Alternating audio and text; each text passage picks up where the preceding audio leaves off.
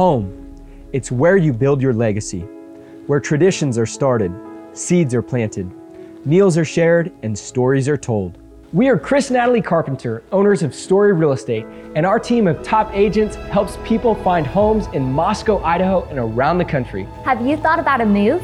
Contact us to get connected with a top agent who shares your values and puts your family first. Or reach out to us about our Moscow relocation guide. Wherever you're looking to go, we can help you find home. Call us at Story Real Estate or visit us at storyrealestate.com and start building your legacy. I'm a bad man. With the mic in my hands, I'm a bad man. Even in a fight with my hands, I'm a bad man. Living in the streets, all my life, I'm a bad man. I'm a bad man. You know what time it is. We know when to play this theme song. This is our man Steve Deace's theme song. Everybody knows what time it is. Yeah. I'm a bad man. I'm a bad man. Hey, y'all. Welcome to Cross Politic on the Fight Laugh Feast Network. Pastor Toby Chuck Knox, I'm the Water Boy. It's good to be with you. And if you haven't joined us before with knowing this theme music, we have Steve Deace coming on to talk about his new book, The Rise of the Fourth Reich. Yes, everybody needs a copy of this. This wow. is a history book that your kids need to read, and you need to stick around for this interview. But before that, today's culture shifts like sand, but the new St. Andrews College is established on Christ, the immovable rock. The college is a premier institution that forges evangelical leaders who don't fear or hate the world, guided by God's word, equipped with the genius of classical liberal arts and God-honoring wisdom, and a faculty dedicated to academic rigor and God's kingdom. New St. Andrews College offers an education that frees people. Logic and language, hard work and joyful courage, old books and godly professors. New St. Andrews College provides time-tested resources that can equip your student for any vocation. So find out more today or schedule a visit at New St. Andrews College at NSA.edu. NSA.edu. I mean, if you want to fight the Third and Fourth Reich, you got to send your kids to Is the third NSA. one done? Third and fourth. Third's still around. Hey, we're really grateful to have that bad man back, Steve Deace. He's national politics, Christian worldview, and principled conservatism with a snarky twist. Host of the Steve Deace Show on Blaze TV. Steve, thanks for joining us. And he's got his movie, his first movie coming out, right. April 14th. Nefarious is the name of it. Is that right? That is the name of it, gentlemen, yes. Thank you for coming back on Cross Politic. I mean, it seems like it was just a couple days ago, Steve. You're so kind. I love talking to you guys. I mean, you're really less personable, less flexible, and even more impolite than I am. And I just totally dig that about you. So thank you. There was a compliment in there somewhere. We'll take it. We'll take it. Something about I'll take it. Yeah. So the book is called The Rise of the Fourth Reich. Help us out, Steve. What is the Fourth Reich? The Fourth Reich is the global biomedical fascist state that has been lying in wait. Just as the scriptures say, when the time was right, God sent his son. Well, the enemy has his own timing that's right for him as well. And so this system has been put into place, beginning with government single-payer healthcare schemes, along the lines of what we've seen with Obamacare in the United States, where no longer are you treated as a patient in a lot of places anymore. It's just a protocol. And if you have a code, then they just follow the protocols from CDC and treat you accordingly. And everybody falls into line. Men have to get pap smears covered because there's no individuals anymore. Everybody's just part of a group community rating. All of this was put into place so that when the time was right, like a virus that they were playing around with in a Wuhan lab somehow gets out of the lab and infects the world beginning in 2019. The time was right for the Thanos snap. And suddenly, everyone beat their sword into plowshares. Unlike with the Third Reich, where there was at least, even if people were sympathetic to anti-Semitism or sympathetic to some of their autocratic authoritarian ideology, some form of nationalistic rivalry would say, well, we want to be the anti-Semites. We want to be the autocrats. We want to be the authoritarians of ourselves or other people, not under your thumb. So we'll fight back. In this case, right away, borders erased. Nationalistic rivalries erased, the Thanos snap, and it was suddenly like, for the first time since Babel, one global community with a few outliers like Sweden and others. Everyone decided sovereignty didn't matter, borders didn't matter, decadence didn't matter. Put it this, guys, we were the ones now trying to get the kids back in the government schools for the first time ever. Okay? Oh my goodness. Nothing mattered. Nothing mattered except complete goose-stepping fidelity and knee bending to Zod. Period. Nothing mattered but that. And every major nation and region on earth succumbed to this and imposed it on its people. That is the Fifth Reich. So, Steve, we've talked about this before. I know when you came on Water Break sometime last year. Did 2020 make you more post-mill or more pre-mill? Yes. Yeah, I think you know that. You know what I'm saying? I think I agree with Steve on that one. So Steve, I have to go back when you said that you're talking about the social programs that got in place by Obamacare, but then it made me go back and think, like, this is a longer march than that. So you have to be pointing at Social Security and welfare as systems that were leading to this too, right? Well, those were the arguments that Reagan made in the early 60s when he traveled the country for General Electric and Pepsi, making speeches that these programs now we're going to add Medicare and Medicaid into the Great Society, that these are creeping acts of socialism. These are camel's noses under the tent. But here's the thing, though, I would say is those programs do not provide the social welfare net. Doesn't provide the unique invasion of bodily autonomy that the healthcare system does. The idea that you are no longer your own individual. Now, when a lot of us on the right got it, particularly as Christians, when we got into this business, it was to fight people like Bill Maher and Naomi Wolf, the feminists, right? Because they also believed we were individuals, but we weren't accountable to God either. We were just accountable to ourselves. Okay. Now we find ourselves often parroting the same remarks of people like Andrew Sullivan. Why?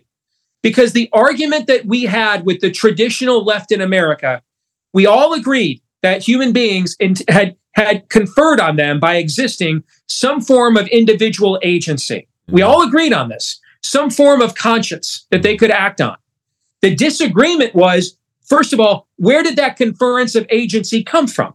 We argued it came from we're the Imago Dei, we're made in the image of God, and therefore that comes with it inherent responsibility to that end. Those people over there argued we were not, we're just accidents of nature, and so there is no divine mandate, let alone responsibility. And therefore there is nothing to dictate my conscience except, will it hurt somebody else? No, then I'm fine doing it. Really, that was the culture war debate in America, whether it was abortion or gay marriage or pick an issue. That was the culture war debate in America for the last generation. What has changed with COVID is now we're debating not the limits of your agency and autonomy, but whether you have it at all. Yeah. Not the limits of your conscience, but whether you have it at all. Wait, you did your own research on masks and found 90 years of studies show they don't work? Come on, you just hate your grandmother. Come on, okay? Now. That's Come on, That's now. it. Yeah. That's it. Yeah. Right. And so now we still have all the same disagreements with Naomi Wolf and Bill Maher on the fundamentals of society we had 30 years ago. Yeah. But now we're like, now we get booked on Bill Maher's show, and Naomi Wolf does shows with Steve Bannon. Why?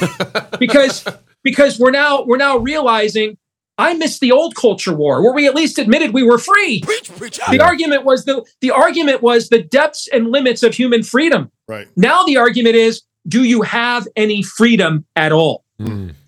Steve, when you wrote this book, I mean, you're writing this book to a culture that shut down for the most part. I mean, most everybody kind of willingly went along with it.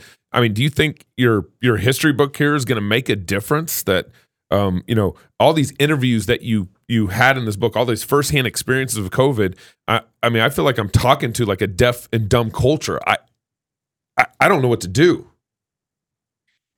Plenty of times I've asked myself that question, Gabe. Do you think when Paul sat down to write Galatians, you're like, are you kidding me?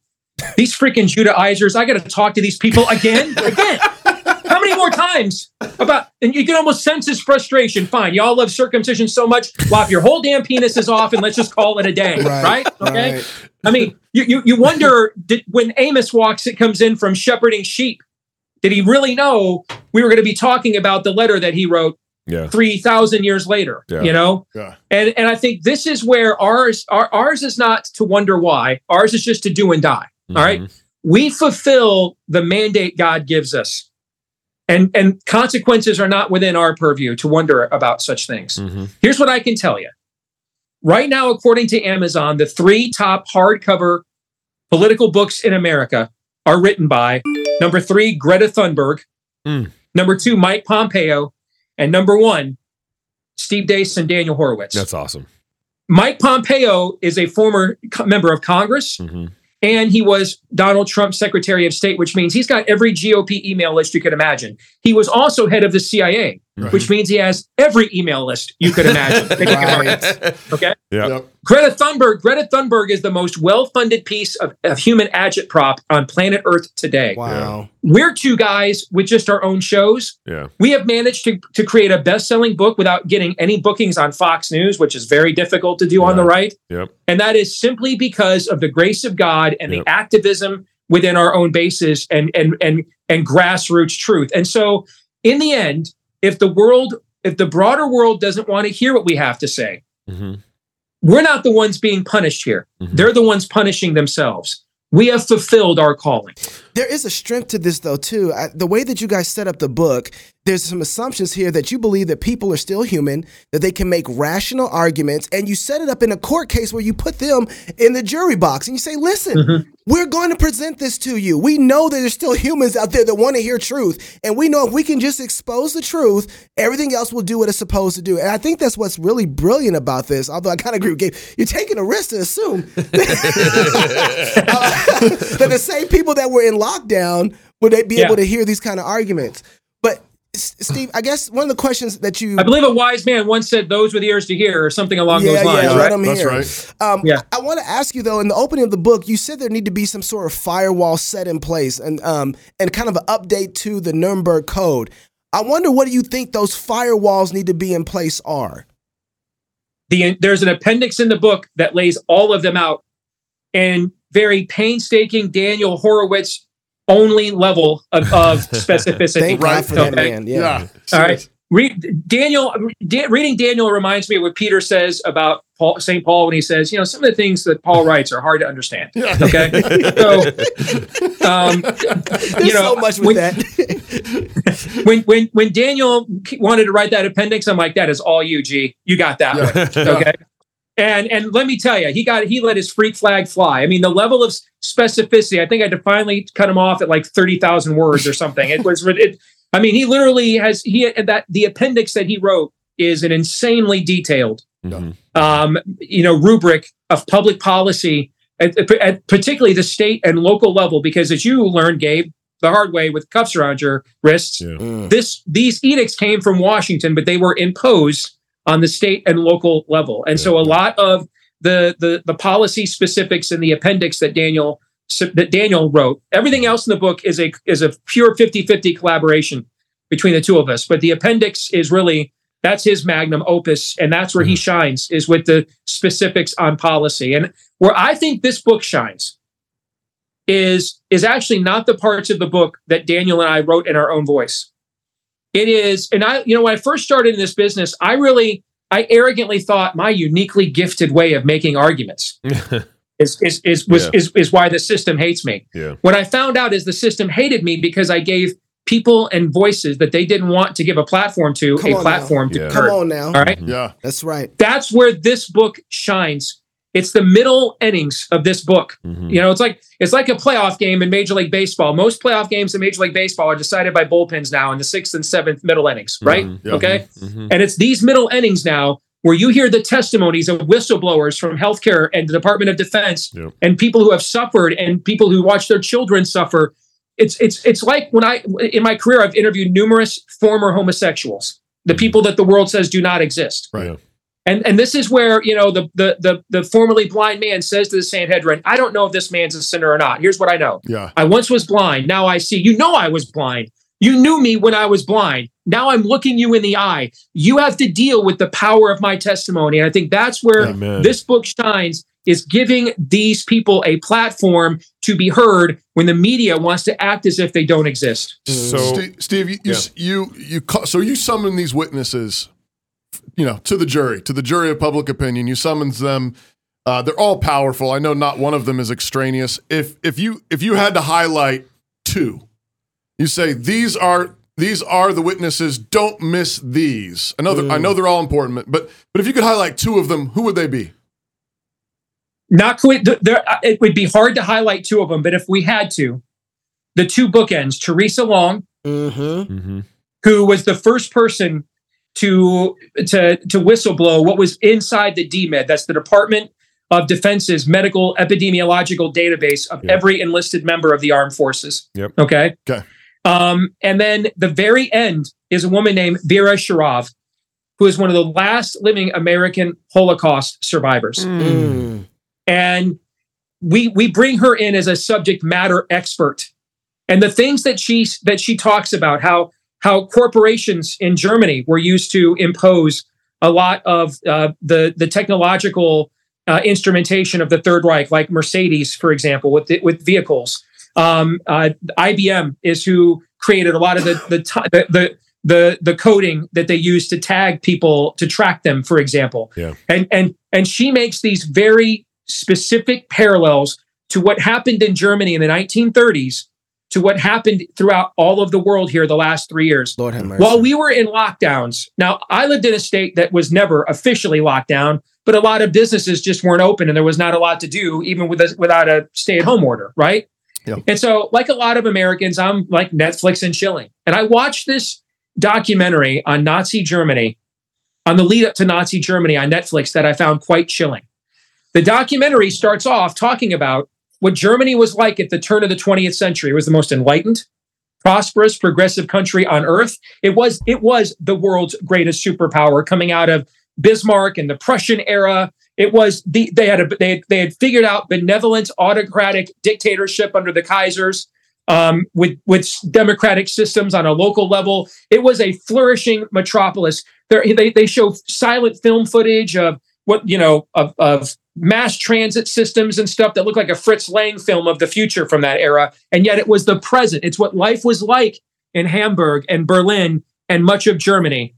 And that same society, and the question that this BBC documentary series from about 20 years ago posed was, how did this society, this generation who lived in this modern progressive utopia, in the span of one generation, the next 40 years, plunge the world into not one, but two different cataclysms. The first one, which killed 20 million people and introduced weapons of mass destruction to the world. The second one, which introduced the Holocaust to the world. How did it happen? And they go through the collapse of that society. And I watched this, and my goodness, it reminded me so much of, frankly, what this country is like right now in a lot of places. And what you learn, Romans 1, is when a culture lets go of the rope, it goes fast. And in the early 30s, Germany let go of the rope and went fast. And what we contemplated doing the last 3 years under COVID was letting go of the rope. Wow. What if there's one interview that you'd want to include in this book that didn't make it? You've through your show, you've interviewed a lot of good guests, a lot of witnesses over the last 2 years. Who would have you liked to have kind of included in this book? Anthony Fauci. Oh, wait. Yes, sir. Yes, sir. I'd pay for that twice. without question, Anthony Fauci or his boss, Francis Collins. And maybe more, the more I think about it, I think I absolutely believe this, and I don't say this for effect or rhetorical flourish. I absolutely believe Anthony Fauci is a malevolent force on the earth. I absolutely believe that. I think Francis Collins is a stand-in for, in fact, I think Collins and Fauci both are stand-ins, symbols of much of what's happened to Western civilization, or what we used to call Christendom. Fauci is the affirmative, out in the open, malevolent force, investigating on using foster kids in New York City as guinea pigs for AIDS drugs, working with the Chi-Coms to develop chimeric concoctions in Wuhan. I think he is an outright in-your-face wolf, malevolent force. I think Francis Collins is a symbol of the anemic, emasculated, intentionally self-deceived, nicer than God, ridiculous church that used to pretend to oppose malevolent forces and now lecture shows like yours and mine on why are you the problems for wanting to confront the malevolent force. You're the divisive force. You're the reasons for divisiveness. Yeah. There ought to be unity around this malevolent force. Yeah. That to me, the two of them are the two towers. Fauci's Mordor and Collins is Isengard, the fool who thinks he's going to cut a deal with Mordor. So I think that's it. So you cover a lot of the interviews you cover in this book.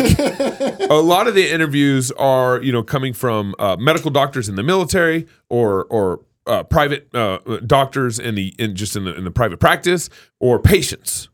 And they're kind of brought forth, and you're trying to tell the people who are reading the book, they're the jury, okay? Read through these testimonies and read through these witnesses. But the one thing that you didn't include in this was kind of like you didn't put the church on trial, and the church was very much compromised and went along with these things and was kind of what happened in the Third Reich. Exactly. Yes. The German church was heavily compromised in this. And can I load that question up before you? Yeah. I want to load that question up too, because I think you got private institutions as well, like businesses that could have had the option to stand up, and they didn't either, so they collapsed along with the churches and every other institution that was governmental. Yeah. So with that, the question: where are they in this? Why didn't you bring them to bear at all on this conversation? I'm going to give you an analogy that at first is going to seem like has nothing to do with your question, but I promise you it will answer it directly. Okay, I like boomerangs. I used to write movie reviews for WorldNet Daily early in my career, and I went and saw a movie during this time called Paranormal Activity. Mm-hmm.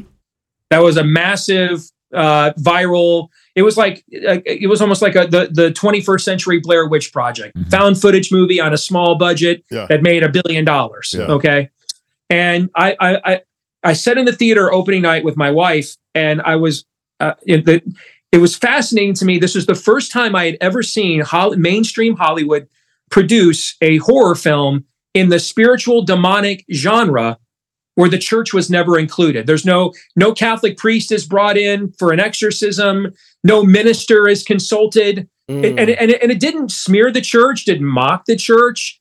It was like this existed on an earth that the church doesn't exist, that the only spiritual influence is malevolent. And in this film, they Google what to do about a demon.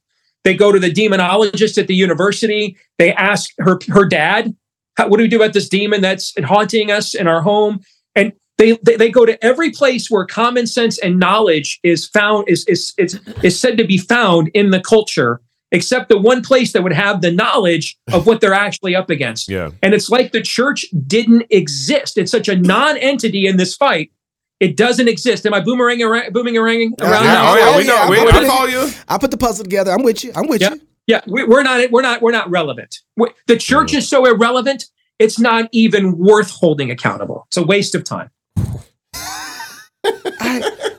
Ow! What does Vody say? If you can't say amen, say ouch. I don't.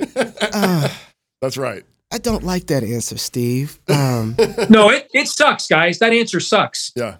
Yeah, that's what Steve says. Steve says that answer sucks. But it's where we are. This stuff isn't happening in the culture because the church is unaware.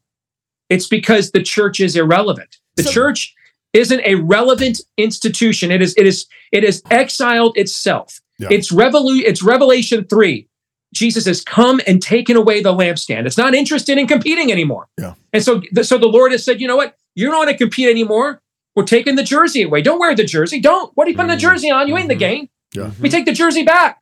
Yeah. That's where we are. So then you would say, would you would this be a fair assessment to say the church is almost in the same place it was in Germany? Yes. Mm. Yeah.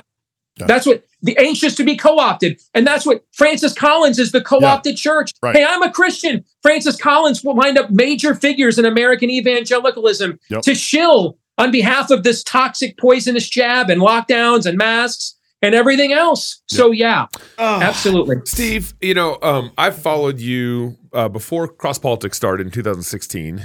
Me too. And you used to be, I think, far more, this might not be the best descriptive, but far more negative about the political world around you. And it's not that you don't see negative, this whole book, but I do see that you seem like you've gotten a little more positive over the years in how you point out. You're going to follow this up with that question? Yeah.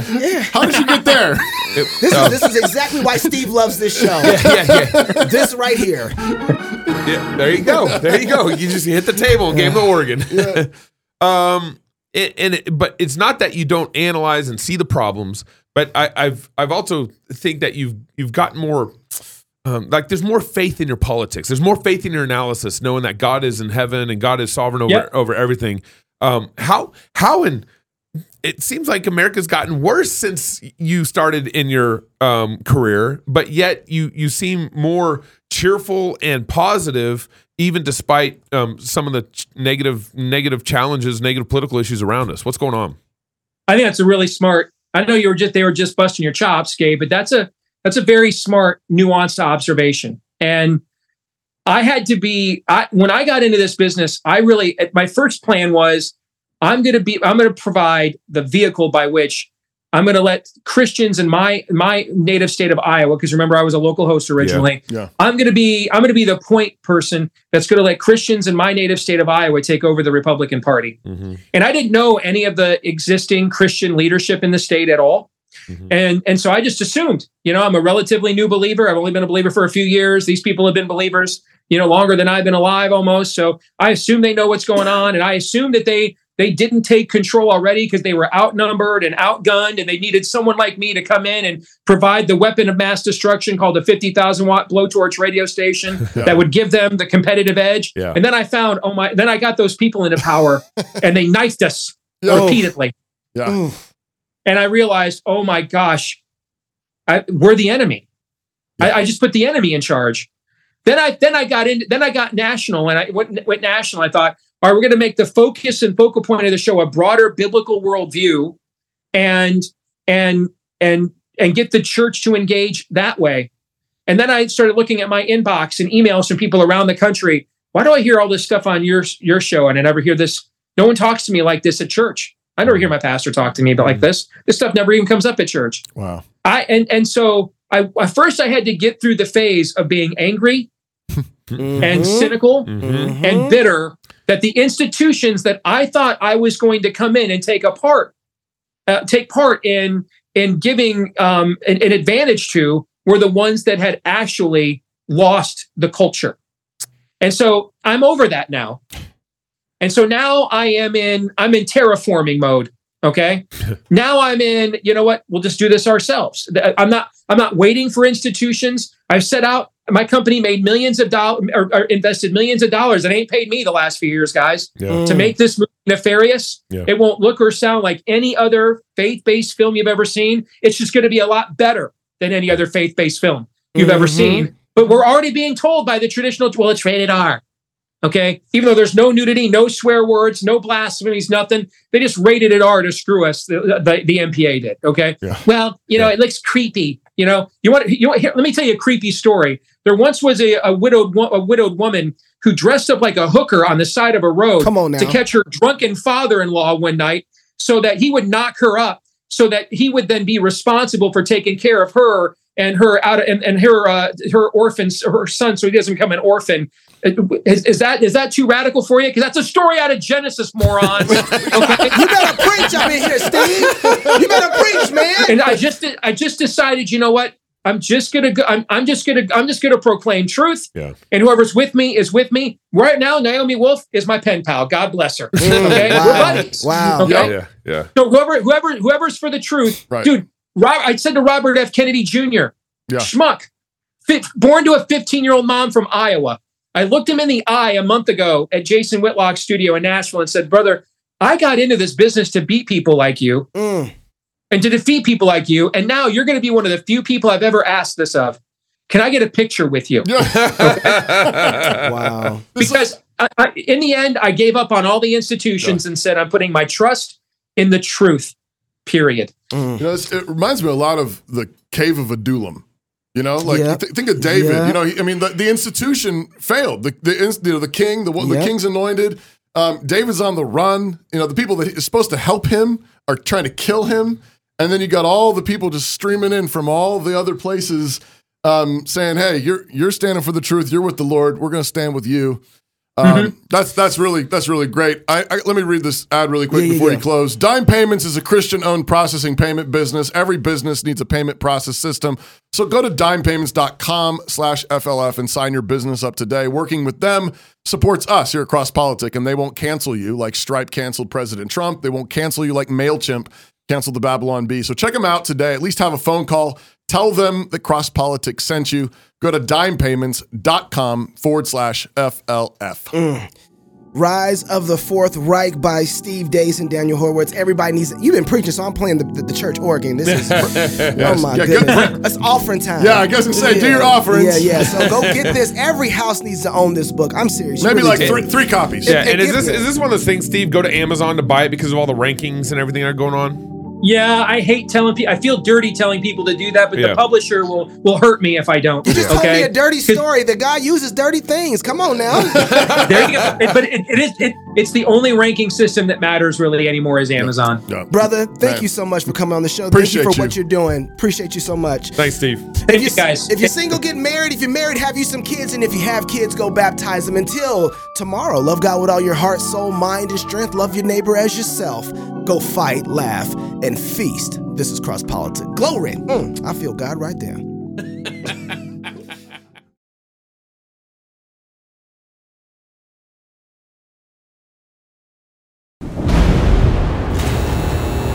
Do you think I'm evil? Evil isn't a clinical diagnosis. I'd like to ask about why you brought me here today. Do you believe in demonic possession? No. Well, you won't believe anything I'm about to tell you. Then give me something to make me believe you. Okay. Let me inhabit you. He got in your head, didn't he? He claims he's a demon. He's a master manipulator. By the time he's done with you, you have your head so twisted around you think you're the killer. Before you leave here today, you will have committed 3 murders. Why would I do that? Legion mihi nominest, quia mortis honor. What are you doing? My name is Nefariamus. Names are important. They have power. They let everyone know who we are.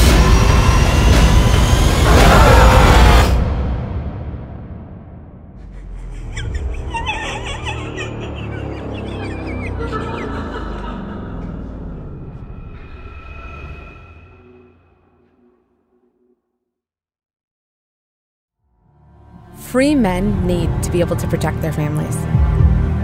It's really sad to see people hurt, livelihoods destroyed, even homes destroyed, just to make a political point. Free men take action when churches face heartbreaking attacks. And while cowards stand idle, free men run towards the sound of gunshots when children are in danger. I'm so thankful for free men who stand ready with the tools of liberty.